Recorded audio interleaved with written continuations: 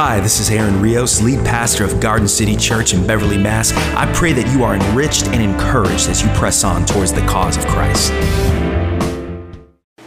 Would you stand to your feet? We're going to be reading out of Matthew chapter 14, beginning with verses 22 and ending with 31. And if you have your Bible, go ahead and hold it up. If you're reading your Bible today with your mobile device, that's all right. Go ahead and hold that up. And maybe you're just pulling a King David, thy word has been hidden in your heart that thou shalt not sin against God. That's all right too.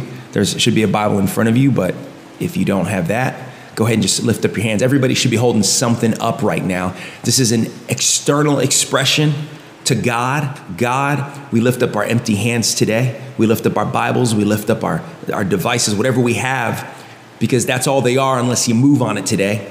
God, I pray that tomorrow and throughout the rest of the week, when I wake up, my life will look different because of what's getting ready to happen right now. So speak to me, change me, transform me.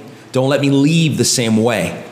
In the name of Jesus, we pray. Amen. Go ahead and stay standing for just a moment as we read. It says, immediately he made the disciples get into the boat and go ahead of him to the other side while he sent the crowds away. And after he had sent the crowds away, he went up on the mountain by himself to pray. And when it was evening, he was there alone. But when the boat was already a long distance from the land, battered by the waves, for the wind was contrary, and in the fourth watch of the night, he came to them walking on the sea. And when the disciples saw him walking on the sea, they were terrified and said, "It's a ghost." And they cried out in fear. But immediately Jesus spoke to them, saying, "Take courage, it is I. Do not be afraid." Look at your neighbor and say, "Take courage." Look at somebody and say, "Take courage." Yeah. Peter said to him, "Lord, if it is you, command me to come to you on the water." And he said, "Come."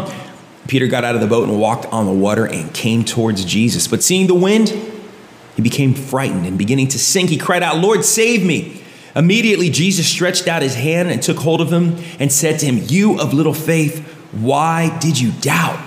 This message today is called the distraction of doubt. You may be seated. The distraction of doubt. I want to look at the events that precipitated Peter's doubt in this moment. Everything that led up to this moment of Peter crying out. I think it's really amazing. We look at doubting Thomas of the Bible and we see someone who believes, but also coexisting, there's doubt. I think that finally illustrates our lives. We are people who believe, but when push comes to shove, we find that some of our belief can only take us so far, and then doubt really steps in. And so I called it the distraction of doubt because doubt is distracting us from a more abundant, faith-filled life. So before we can really talk about doubt, well, let's take a few minutes and examine faith. All right? So Hebrews chapter 11, famous chapter. I like this chapter. It's been called the Hall of Faith. Hebrews 11:1 begins by telling us this is what faith is. It says, "Now faith is the assurance of things hoped for and the conviction of things not seen." Has anyone read that before? I've read that. I've read that for many years. And for many years, I did not know what that meant. It was like a tongue twister to me. Now faith is the assurance of just what does that mean? I'm just being transparent. I know many of you are light years ahead of me. That's all right. So I spent a season kind of meditating, chewing on that. Like, what in the world does that mean? Because it seems like we all have this passage memorized, but one-on-one conversation, it seems like we have different definitions. So we're all taking something different away from this. Maybe not all of us, and I think we're all in the same ballpark. But there's something really specific that's being said about this. And I needed to get this because what I've learned is that I haven't really been operating my Christian life by faith. I've been operating it by stubbornness. I've been operating by will. I've been operating not by faith, not entirely by faith. There's been shades of doubt in my life. I have a contemporized definition of this, kind of clean it up. So here's my quick definition of faith. Faith is the confidence that something else, often greater, another reality exists. Faith is confidence that something else, another reality, something deeper, it exists, and it's evidenced or it's prompted by some type of an internal check, a prompting, a nudge, something on the inside of you bears witness to something unseen. All right, you get that? Something inside of you bears witness to something on the outside that you don't see yet. Now, faith is, I am assured, I'm confident that there is something else, and my conviction, my evidence, it's prompted on the inside. You see, faith in some regards is actually tangible. Faith is the realm of God. The Bible tells us in John that by faith, God created all things. God moves in faith. And when we begin to operate by real faith, true faith, then we begin to operate in another realm. We begin to operate in something else.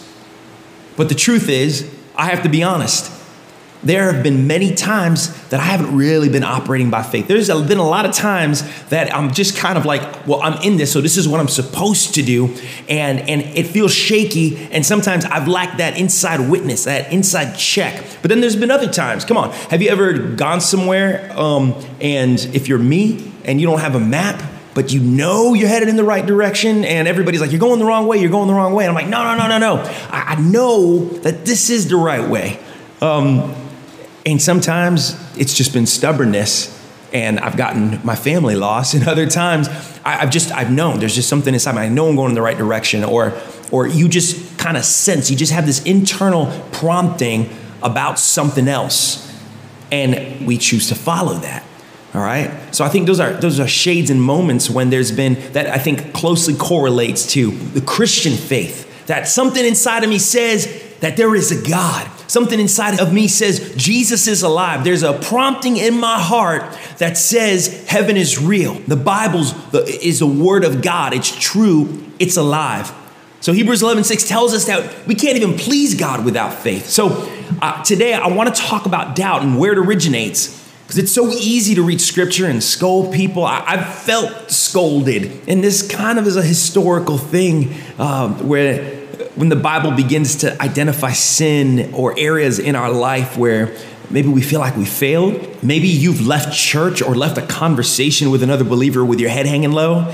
But lately, actually I shouldn't even say lately, in the last decade, I've learned to read scripture with more of a sympathetic tone. Anytime, like we're getting ready to talk about doubt today, for instance, anytime we touch on something that's a human struggle, it's not to shake a finger and say, how dare you doubt? There's a sympathy to it. When I hear Jesus speaking, I can hear his love. I hear, instead of how can you doubt, why are you doubting? I hear of course you doubt.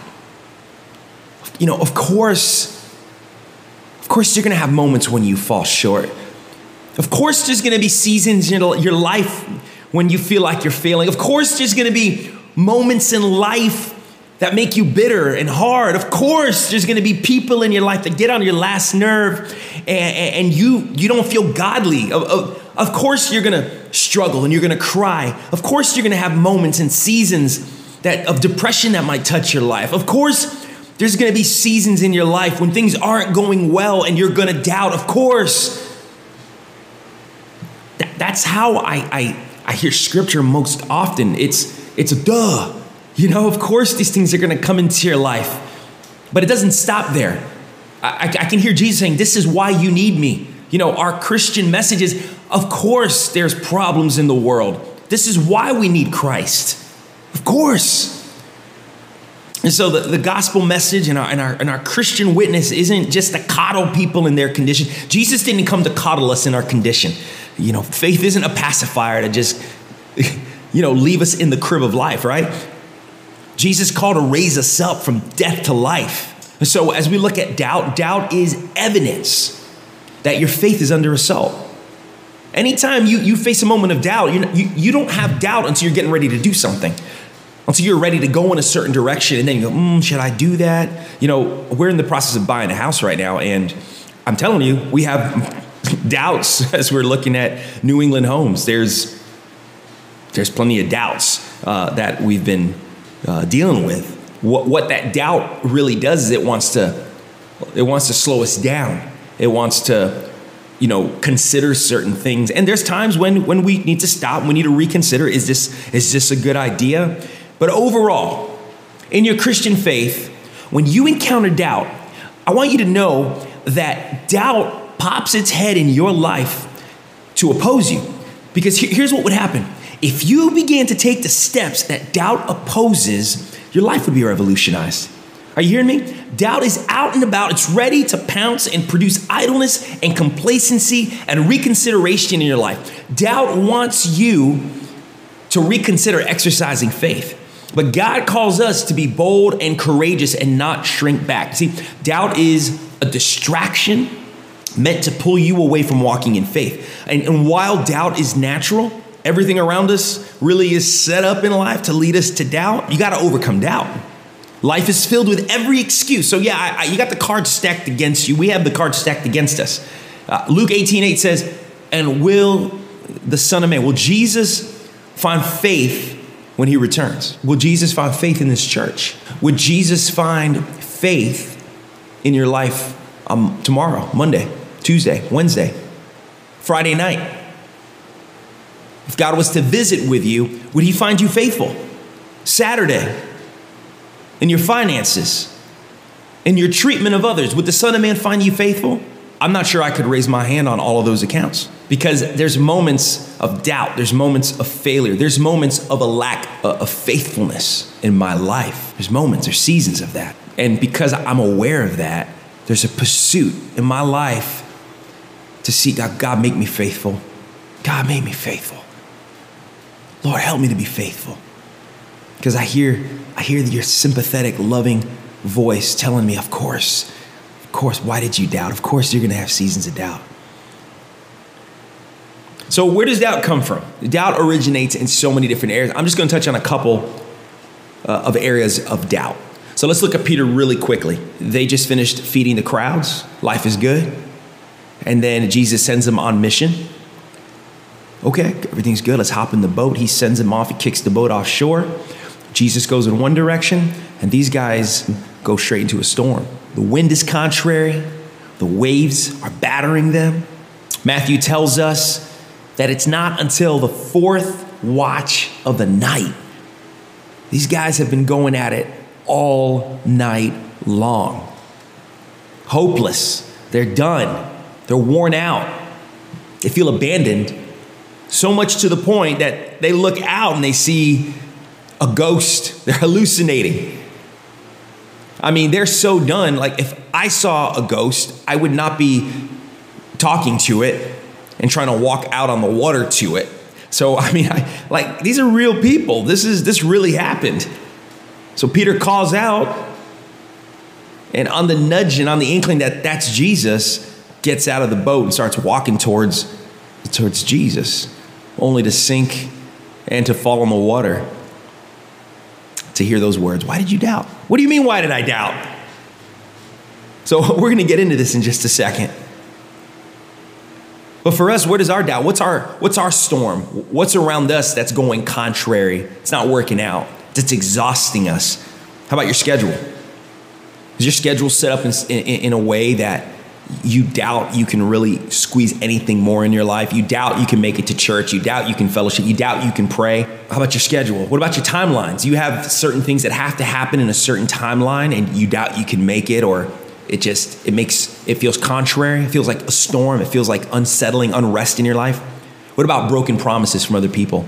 Have you encountered that? What if you've done something, you make it through something, and then instead of a big reward, there's no payoff, just like a lack of payoff?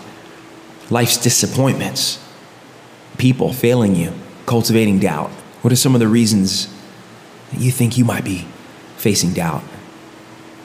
And here's what happens when the infection of doubt begins to sink in, and then it births cynicism. I want to talk about cynicism for just a minute. A cynical heart, it's a faithless heart. A cynical heart is a heart that judges the outcome before there's ever action. It's a heart that settles. It says, it can't be done. It'll never be done. This is the heart, a cynical heart. It's a heart that can't produce dreams, and it wants to make sure that everyone around them knows it and can't do it either. Look, here's what happens. Once the infection of doubt and cynicism begins to set in, then it demands that its victims share it. It zombifies the victims. It puts its victims on course and on mission to contaminate the hearts and the minds of everyone around them. Have you been a cynic? Are you a cynic? Maybe you consider yourself a realist or a factual person. Can I tell you that cynicism, it's a contaminant to the kingdom of God. God's kingdom demands faith and faithfulness. Demands people be faithful to the unseen. Listen, cynicism kept Israel wandering in the desert. Cynicism fueled Pontius Pilate's heart when he asks Jesus, what is truth? Cynicism brought countless kings to ruin. And I believe that cynicism even fueled the hearts of the disciples from running away. Proverbs 25:19 says this. It says, like a bad tooth and an unsteady foot is confidence in a cynical or a faithless man in the time of trouble. I don't need to go to a cynical person in my time of need. I don't need to go to a cynical person when I'm trying to make progress in my life. We don't need people around us who are there that tell us every reason in which way something can't happen. We need faithful people. We need people of courage. We need people of faith. And if you've been a cynical person, I got good news for you. I've been a cynical person. I've had my moments of cynicism. I've had my moments where doubt has pushed me so hard that I've lost all hope and I've given up on dreams. But I got good news, because even to every single person that feels like they got a little bit of faith, even if they feel like they're a cynic, I want to tell you something. 2 Timothy 2:13 says, when we are faithless, he remains faithful. Come on. We serve a faithful God. God's faithful. That's good news. There's contingency for people like myself, who from time to time have been guilty of cynicism, have been guilty of being faithless. God is still on the throne. He's still good. He's still faithful. Look, the assault on faith, it masquerades as reality checking. But faith reaches out to a hyper reality. That's a phrase I coined, okay? So trademark, don't copywritten. Hyper reality, greater reality, that only through God are things possible. Let me say that again. Faith is under assault because faith reaches into the God realm. So I want to build everyone's faith today. I don't want anyone feeling like they're being attacked. If they've ever been considered a cynic, this isn't directed towards you, because I think from time to time, we've all been cynics. We've all been critics. We've all been filled with doubt. We've all been faithless. I want your faith to grow. I want your heart challenged. You need to understand that God is calling you to be a man, be a woman, be a young person of faith, that we might truly be people who please God. And I want to touch on something really quick. In our Western culture, I'm convinced that the demonic works most often through contingencies of excuses that nullify faith. If faith is required to please God, did you ever consider that your faith would be under assault all the time to keep you from being able to please God? Listen, there's a story in Kings about Jonathan and his armor bearer. You guys know this story? Crawling up the mountain, they peer down into the valley. They see 300 Philistine soldiers. They look at each other. Armor bearer says to Jonathan, maybe we should go around them. Jonathan looks at him, kind of nods, kind of smiles. I can just hear the armor bearer say, hey, you got that crazy look on your face. What are you thinking? Jonathan says, yeah, we could go around. Or, and I love this phrase, I'm working on a book right now. I'm working on a book right now called Spirit and Truth. It's almost done, but I've got a title to my next book based off of this. Jonathan looks at his armor bearer and says, we could go around, or perhaps we'll go right through them. Perhaps we'll cut them down. Perhaps the Lord will give us favor. Perhaps, I love that phrase, perhaps. See, in the perhaps, there's a little bit of doubt in there, but it's open just enough to give God the possibility to step in the picture. This leaves a possibility of God to come through. Where can you look in your life and say perhaps? Where are the perhaps situations where maybe you've been trying to circumvent something, you've been trying to circumvent a challenge, but maybe you need to peer down that valley of Philistines in your life and say, perhaps I'm going to cut right through them, and perhaps God will give me victory, because perhaps as I open up this opportunity of faith, God is going to show up and God is going to do something miraculous. God is calling you to walk out in greater faith. God called them to walk in faith. God called his disciples to live by faith, and God is calling you to walk by faith. So what's the takeaway here real quick? Well, first of all, when doubt comes, don't allow yourself to be distracted by it. Keep your eyes on the master.